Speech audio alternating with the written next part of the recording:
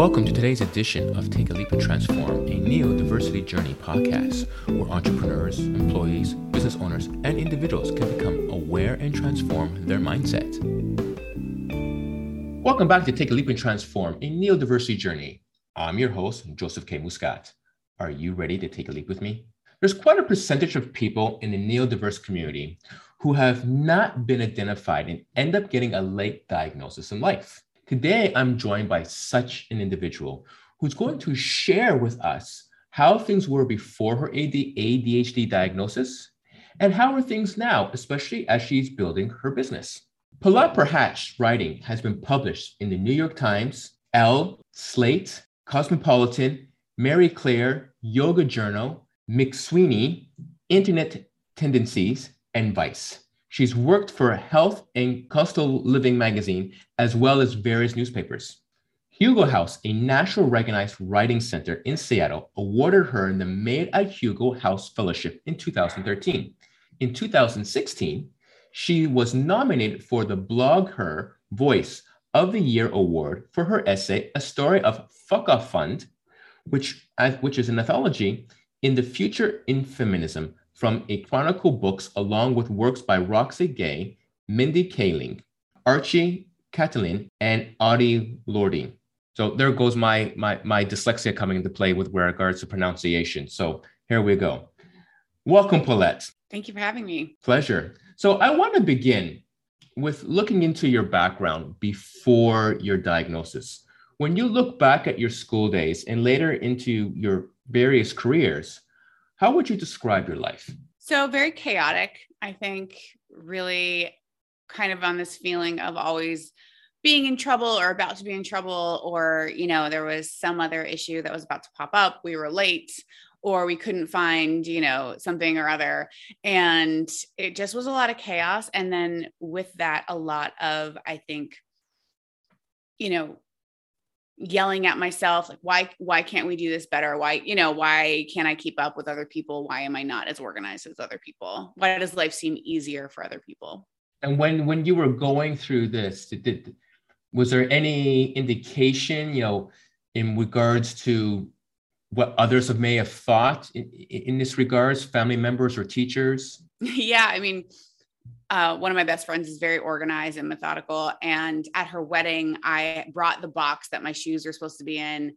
But the shoes weren't in it. They were like very light, ballet flats. And I opened it and they weren't in there. And I had to run back. And she was like, I'm going to kill you, and I just always was like, I always wanted to do a good job, but it just seemed like I wasn't able, or that like people thought I didn't care.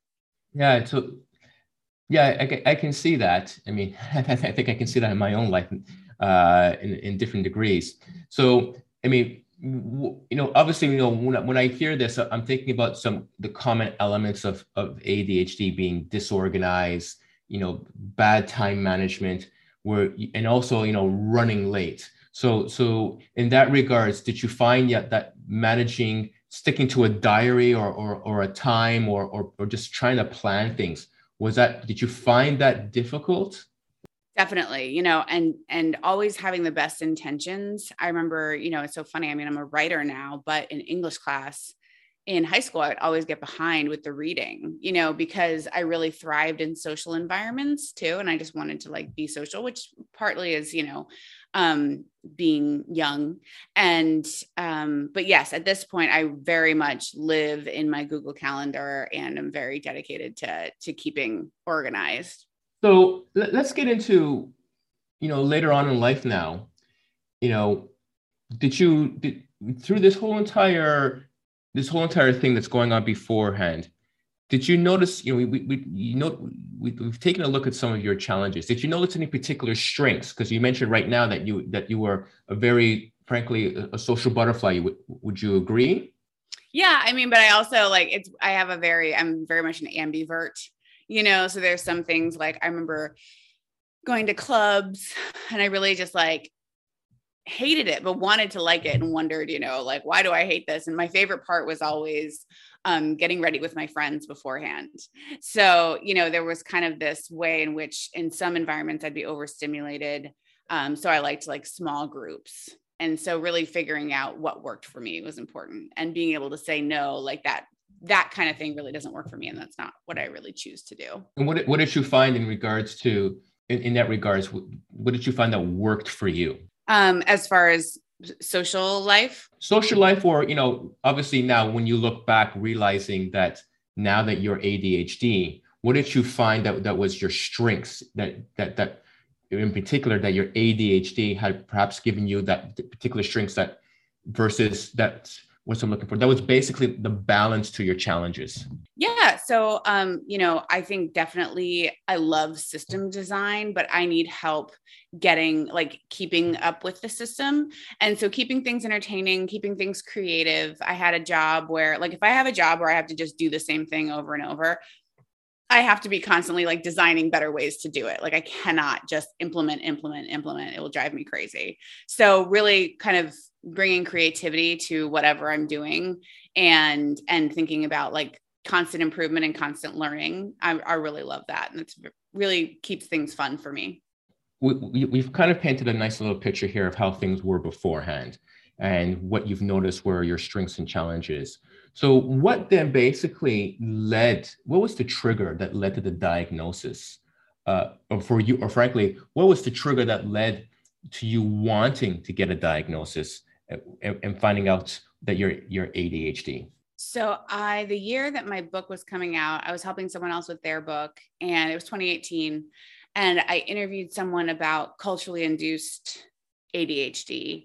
And then also, ADHD in general. And it was funny because I had forgotten about our appointment. So he woke me up when he called me, and then we did the interview, and we got to chatting and about distraction. And he was like, "Oh, it sounds like you have ADHD." And I was like, "Oh, like, okay, yeah, I should get tested." But the year that I wrote my book, I literally worked from 8 a.m. till 8 p.m. every day. And I made like $20,000 that year because I got paid so little for my book, and it was so much work. And so I didn't have money to get diagnosed. And so I took an online quiz, and they were like, high likelihood of ADHD. And we were just like, ha ha ha. Okay, great. Didn't really think about it. And then 3 years later, I kept saying, oh, I need to get tested. I need to get tested. And at that point I'd gotten an assistant, and I was like, okay, let's really get me tested. So it turned out the guy that I was interviewing, the center where I got tested was named after him. So he knew a little bit about what he was talking about. And, so yeah, I got the test, and he was like, oh yeah, we don't often get 20 out of 20. And I was like, okay, great. So, it was really, I've always just been like, why can't I do this? Why do I have to be like this? Blah, blah, blah, blah. And to finally find an answer to that why was pretty crazy. So I think it was like, okay, I really need to know, because if I know, then I can take the steps to address it in a serious way, not in an internet quiz kind of way. That's interesting. It's kind of funny, that when I chat with people about neurodiversity, and they openly admit, especially when they're been lately diagnosed in life, it's always someone else pointing it out to them, and it's someone else that has had that experience and saying, that you may be ADHD or dyslexic. Have you thought about getting tested? So it's always, it's interesting how no one else caught it, but it takes someone who's lived it to notice it and to be able to point it out to you. Yeah. And the crazy thing is, I read, I believe it was an ADHD 2.0, where, they talk about how it takes 13 years off your life, and on average. I'm like, this is a serious thing. Like, we need to be talking about this more, Yeah, it's funny enough. There's a very well-known, and for the life of me at this particular moment, I cannot remember his name, but he's a very well-known psychologist who studied ADHD. Or neurodiversity in general, but particularly ADHD. He's an ADHD, basically say specialist. And he does point out, that to your point, that those with neurodiversity tend to have a shorter lifespan. And we can chalk it up to being, DNA in connection with brain, how the brains are different. But at the same time, I think as well, I think a lot of that has to do with, are we creating the right environments for different people, right? And, when we take a look at the situation where, this would be a nice and interesting question for you as well. But when we take a look at a lot of neurodiverse individuals, they spend a lot of energy trying to figure out how to fit in and then trying to fit in. And that's a huge waste of energy, right? Which then leads into a decay of how long they're going to live. So when you look back, from what I just said, and looking back at this late diagnosis, when you look back at how your life was and how your life is now going forward, do you see, for one aspect, that kind of energy being wasted, being taken away from you?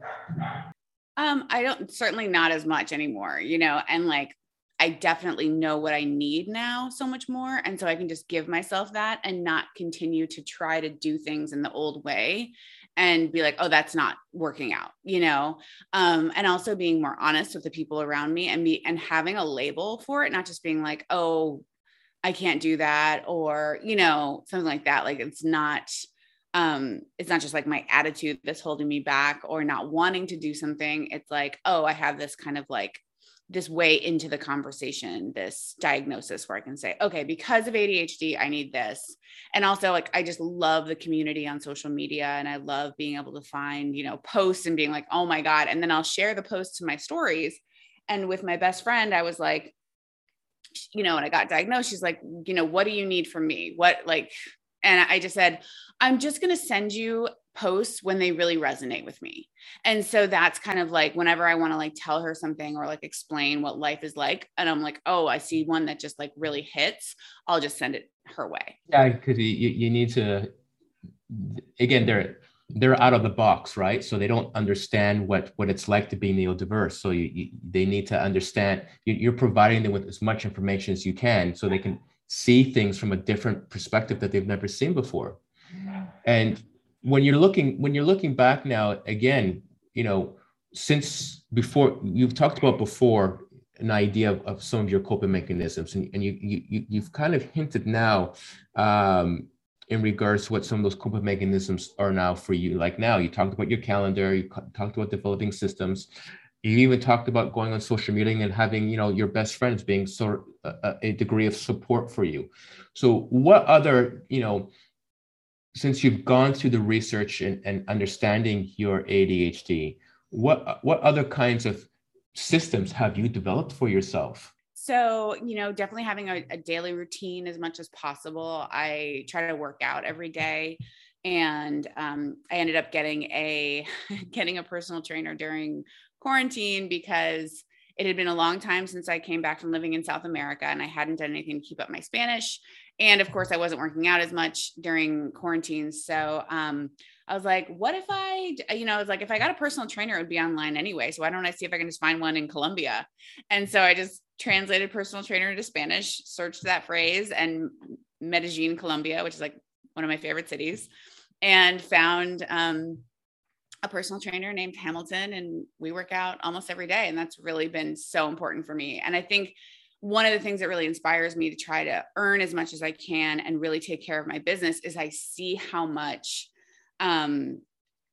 spending money on accommodations helps, right? And how much like accommodations can cost, right? So, definitely it's certainly less expensive because he lives in Colombia, but it's definitely a chunk of change. And I'm like, if something is really important and I've always struggled with it, if I can outsource it, I will.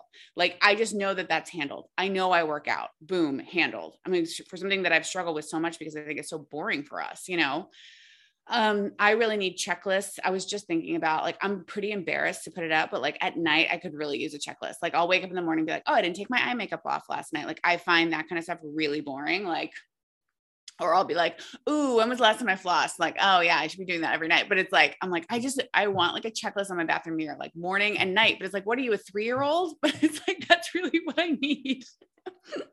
I don't forget the big stuff. Like, I brush my teeth, but it's like, wash your face, take off your makeup, especially, with women, all of the steps we're expected to take, especially later in life.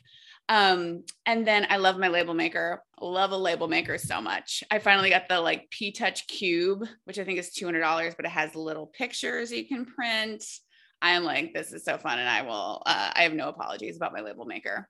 And, you know, and then I ended up, it was so funny. The month I got decided, a software that I designed for writers to stay organized called the Writers Mission Control Center got approved as an official Google add-on. And I was like, and then I got diagnosed. I was like, oh, of course I designed a piece of software to keep writers organized, because like, I can't stay organized myself. So, you know, I think just being like, I am going to do whatever it takes to get this handled, to stay organized, to, you know, and to not be afraid. The thing that I've so far just been like, I'm too embarrassed to do that, is to like put on my bathroom mirror, like floss, take off your eye makeup, you know, like wash your face. And there's just all kinds of things now with the lady stuff. So yeah, just kind of being like recognizing when something's not working and being like, what would have helped me in that moment? Reminders on my phone, like left and right, that pop up. Definitely too. Yeah, I can relate to a lot of things you said there. It's a constant little debate between my wife and I about trying to put things visual where I can see it. Because if I don't see it, then I just don't see it. It doesn't exist for me, you know. And you know, it's a common, you know, maybe a lot of men are visual ADHD or neurodiverse, you know, but it's that common, you know, stereotype. You open the fridge, I don't see it. Well, did you look behind? You know, well, why would I look behind? You know, if I don't see it. But for me, it's not that stereotypical thing. It's completely related to my visual perception and visual motor. So I mean, it's a challenge for her to and for others to understand. But it also relates to the fact, my wife had found something very interesting, and the person who does it, she's even become a TV personality in regards to organization. And I encourage you to Google it, because I think you'll find it relates to a lot of people, you know, including yourself, which is, you know, what kind of bug are you in organization? Are you a butterfly? Are you a cricket? And I forget what the other two are, or a ladybug. And what she classifies is that, you know, people who are like super anal organized, they have files, it's labeled and everything, you know, that's a cricket, you know, and this is why they're a cricket. You know, then we look at someone like myself, which it sounds like that you might be as well. I'm a ladybug, you know, where I need to see everything. It has to be organized and in a basket, visualized, or in your case, you know, a to-do list on a mirror, because if you don't see it, then you're not going to know where it is or what to do next.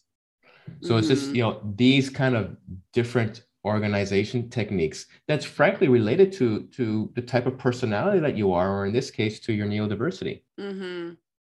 Yeah. And I think also like really breaking things down. This is something that's mentioned in the book, Getting Things Done, where it's like, what is the smallest step? You know, my assistant and I we have like a social media meeting, and we were like, what should we do? Like, we didn't get anything done. We were just kind of overwhelmed, and we realized like we need more information.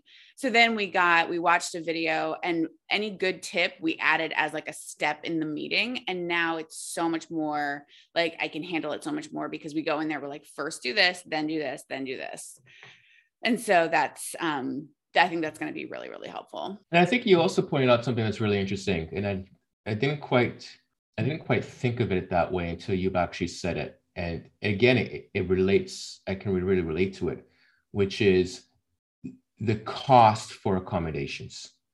Mm-hmm. You know, and I don't think, you know, in regards, I mean, when we talk about costs, we have to kind of separate it from working for a company, because, you know, when we actually take a look at the numbers for a company providing costs, providing for accommodations, you know, majority of the time, it pretty much costs nothing. But when we take a look at the individual, you know, of what they need, I mean, you know, like when I take a look at my visual perception and relating it to my dyslexia, I need someone to proofread my work. I need someone to check the spelling and grammar. And one of the barriers for me was not having someone, or am I making enough to be able to pay for someone to do that? Mm-hmm. So, so when we take a look at that, there is definitely a barrier for individuals, which is quite challenging, that there is a huge cost factor to be able to take that on a personal level, to be able to support yourself in that way. Yeah. And, and I definitely did not have those funds when I was first starting out, and kind of to get over that hump was really hard. And to realize that, once I can get the things that really challenged me out of the way, not entirely, of course, but, as much as possible, like, wow, it just, the difference is incredible. So you've kind of mentioned earlier, so it's a nice little segue um, into the aspect of, let's talk about your business, because you've written a book, you're a writer, and let's take a look into the aspect of, before we get into your business, through your previous employment. I remember you telling me that through your previous employment that you found your previous employment boring. So what was it about your previous employment that was challenging for you and that led you to want to start your own business? Well, part of it is having been a Peace Corps volunteer, and, you're just kind of out in the wild in reality for so long. And then you come back and, like, I really, in South America, I looked up at the stars and I looked for the stars that I knew. And of course I didn't see any of them. And I was like, oh, this is really what's on the other side, is more outer space. Like, we're literally both sides. And I got like dizzy for a moment. It was crazy. And then to come back from having your mind blown like that, and then to be back in a cubicle, I hate the way people talk in offices. I'm like, why do we pretend we're like this? I just hate all the fakeness, and that it just all feels so artificial, from the, padded beige cubicles to the way people act, being around people you wouldn't really choose to be around. And so I just wanted more control over my life, especially living in Seattle. I remember one day in the summer, it was like a beautiful day and it was going to rain that weekend. And so I was spending all the beautiful days in the office, and the days I was going to be off were going to be rainy days. And that's really hard in Seattle. Like, if you don't live in Seattle, it's kind of hard to imagine, but you're just like, oh, I just want to go outside so bad. And a freelance graphic designer came into the office for an hour and then left, and I realized, like, I'm not allowed to leave the building. Like, I'm not allowed. Like, I'm a grown woman and I'm not allowed to leave this building for no reason. Like, my kind of work could have been done. Obviously ER nurses can't just like be like, I'm going to work the weekend. Right. But the kind of work that I was doing, I could have done that Saturday when it was raining. So I just wanted more freedom and control. And, I read I believe in ADHD 2.0 that, like, if you have ADHD, you're 3 times as likely to own your own business. I think we just need that freedom. We don't like people telling us what to do. And I'm willing to work really hard to get it. And I have worked really hard to set it up. Fantastic. Now that kind of leads into an interesting question. When we take a look at businesses, they tend not to support one's strengths, and they tend to focus more on an individual's challenges. And then when many entrepreneurs, and particularly neurodiverse individuals, start up their own businesses, the main aspect is that they focus on their strengths and they find support for their challenges. So when you look back to being employed, what did you find where you weren't supportive and you weren't valued for? And then how have you set up your business where you're focusing on your strengths, and you've really kind of pretty much hinted, at a lot of things you're doing for your challenges. But let's focus on the strengths aspect. Yeah. So I remember right when I got back from Peace Corps, I really needed a job, like, immediately, which was terrible emotionally. Like, it's really hard to come back from Peace Corps. So I started temping immediately, and they didn't have any clear instructions for us. And I was like, I need more clear instructions. And so I was like, anytime they said something to us, I was like, okay, I'm going to write that down. I'm making us I'm making us an instructional guide. And, I heard from my boss that some people thought that I was, like, wasting time doing that. And I was like, if you think it's wasting time to write clear instructions, like, That is not good management. So, so that was one way in which, I think people just kind of are expected to work in chaos. And what's interesting about people with ADHD, I've noticed in my experience, is that we can't handle chaos, and yet we create chaos. So when I'm around a lot of other people with ADHD, it can be really hard because like, oh no, I like only one of us can be the chaos master. So I have a very interesting relationship with chaos and organization. A lot of my creative writing is about how confusing I find the world. And then a lot of my money-making writing is organizing things for people, whether in a piece of software or in checklists and things like that. That's an interesting take, the chaos aspect. I mean, first off, I completely agree with you in the lack of clarity.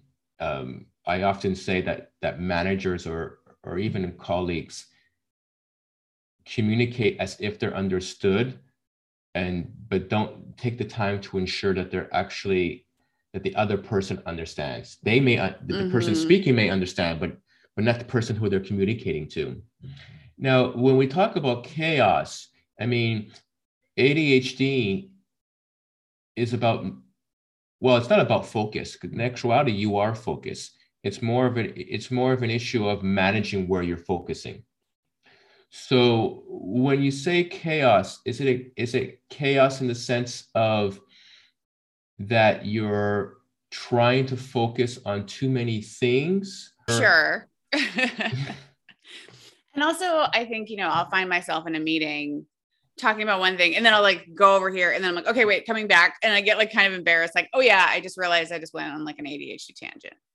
But and it's good. I know some people who don't want people they work with to know they have ADHD, and I respect that. That's fine. But I find it very, kind of like freeing and a bonding mechanism where I can be like, oh, there's my ADHD, and we all know it's there. And like, we'll just come back and deal with it, because I truly do believe that it has as many benefits as challenges, and so that can be very helpful. And I'm just better at accepting it now. Out of curiosity, because I was reading an interesting article, when you're jumping from one focus to the next, there's something known as time blindness, where the concept of time blindness, I'm not too sure if you're familiar with it, but the concept of time blindness is that when you're switching, you're completely unaware of where time is and how much time you're spending on particular things. And in actuality, according to the article, a lot of ADHDers are just completely utterly unaware of time. And that's where the tools of having a calendar or a productivity tool like Todoist or Trello comes into play. So would you agree with that assessment? I do have to I use timers a lot. My phone is always by me, and I'll be like, set a timer for 15 minutes, set a timer for this. And that is a way that I free my mind, because I think that is, I would say that I'm legally time blind, not like fully time blind. I've known people who are definitely time blind, and I'm like, and it made me a little crazy. And that's the thing. I think like we all need to know our weaknesses or our challenges and just handle them, right? Like we all have challenges, but if you want to be a leader, if you're a parent, like you got to do what it takes to get them handled, or you're not going to get to where you want to go. And so I'm very dedicated to being like, okay, I have a problem with time, but I think I'm really good with time. I'm rarely ever late now, because I grew up in a family that was late all the time, and I really hated it. So, we're so lucky we have the cell phones that we have today and the tools we have today.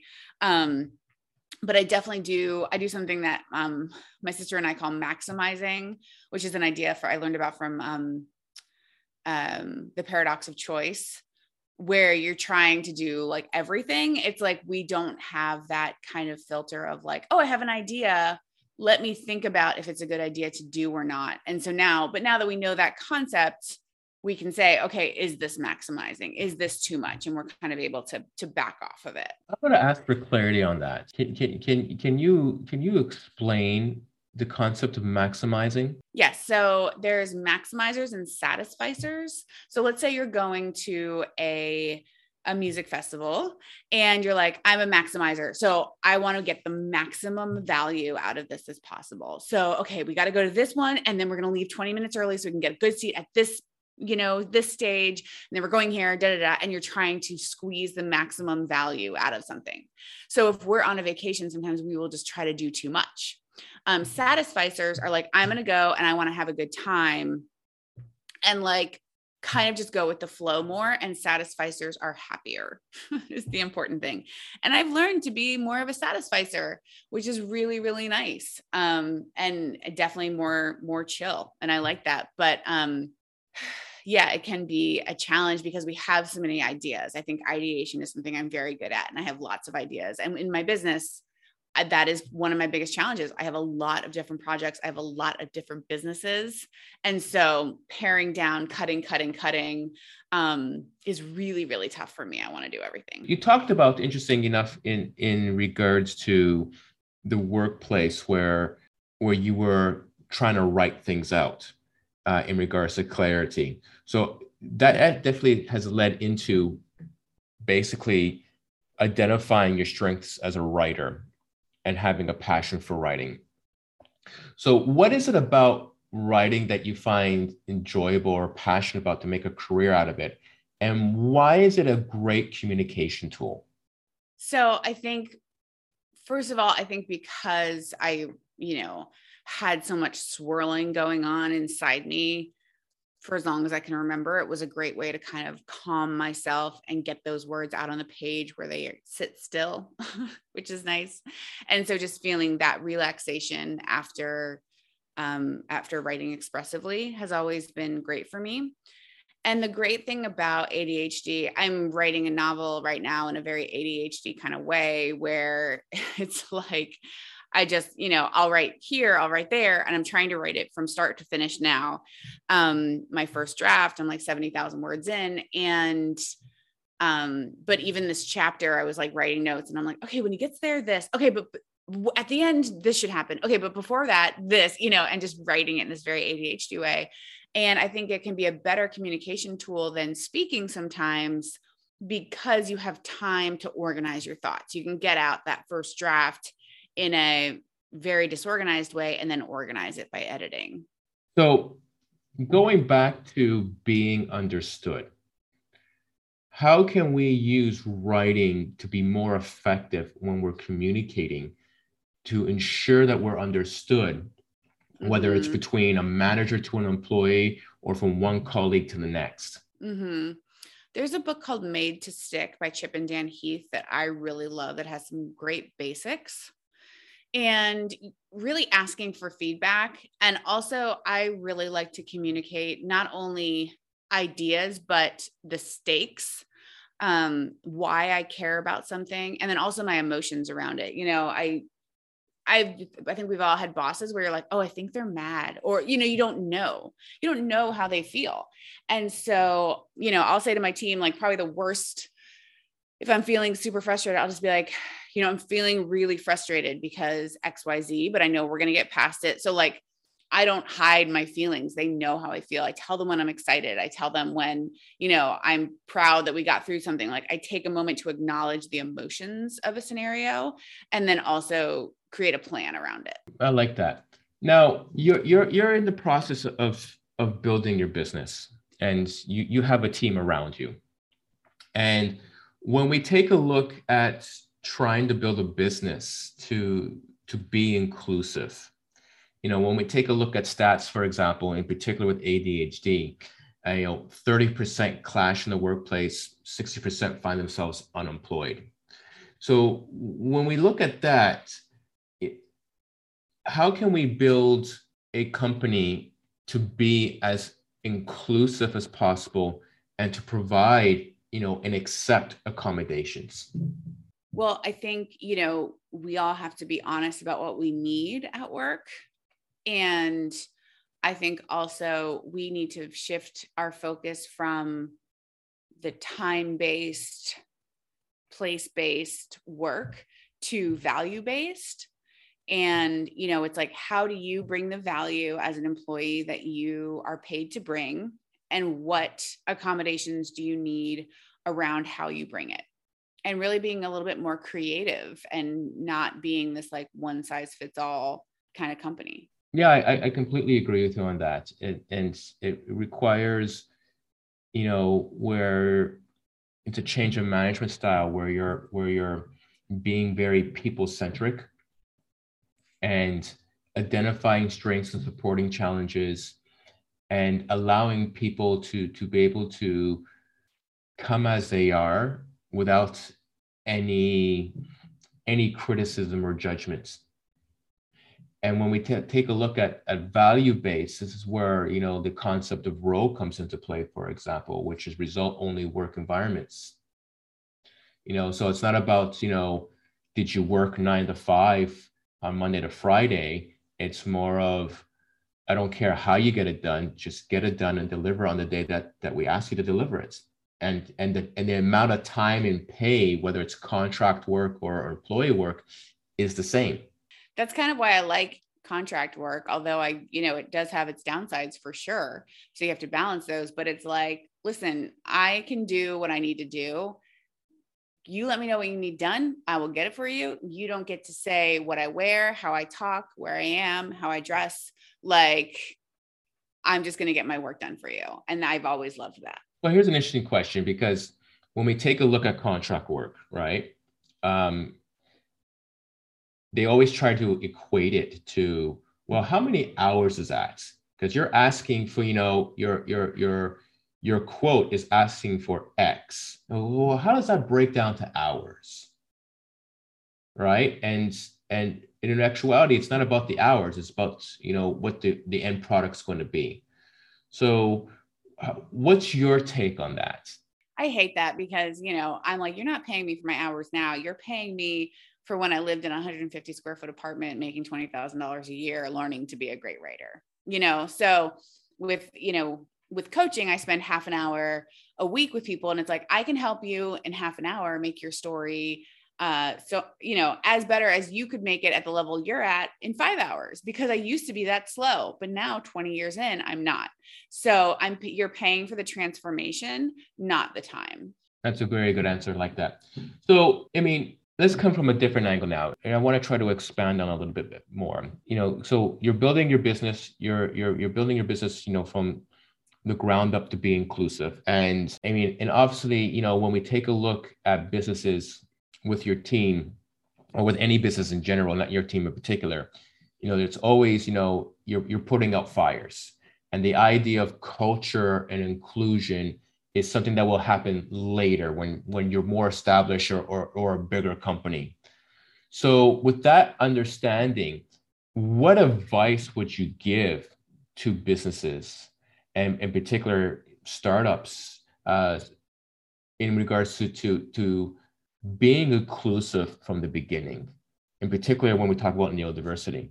I think that, when you said putting out fires, I realized like, I don't spend that much time putting out fires. And I love that because I grew up in fire, and I really have dedicated myself to self-development and figuring out, the 7 Habits of Highly Effective People was the first book I read where I was like, oh, there are instructions. It is not a secret. Like, I can do this, right?